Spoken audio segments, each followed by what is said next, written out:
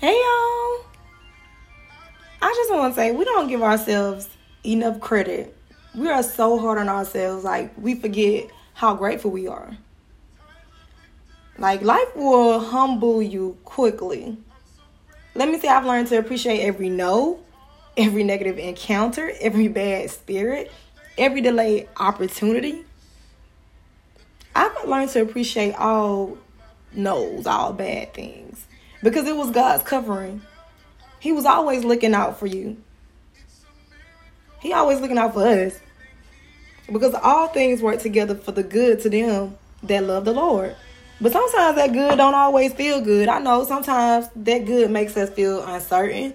It makes us feel lonely, confused, sad. It makes us just, we get distracted. Sometimes just everything that is for our good don't always feel good. The moral of the story. And we get distracted and we actually forget that he's working things out. And he see what we can't see.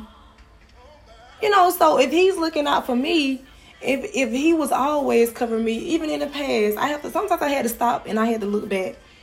If God was always in it, what makes this time any differently? So I had to be real with myself. And I'm telling you, I really started, I'm going to tell you how I really learned when I started looking at things and I started looking at things like, this isn't happening to me. This is happening for me. When I learned that, it changed the game. Because I'm telling you, nothing that I went through or nothing that I go through now, it can't shake me because I already know the outcome gonna be. Yeah, I'm gonna be sad. I'm gonna go through this. It's not gonna feel good. It might hurt me. I might have to spend a little bit more money. It might hurt my finances. It might hurt me, physically. But I know that God working this out for me. So as long as I can come back to that, even though it don't feel good at the time, I'm good. When I can learn that this is not happening to me, this is happening for me.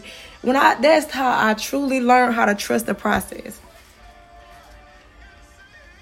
And I got to understand, when it's my time, nobody cannot stop that. Because what he has for me, can't nobody take that away. And I just wanted to just get back on and let you guys know that Wonderfully Wounded is back. I'll be speaking up and freely.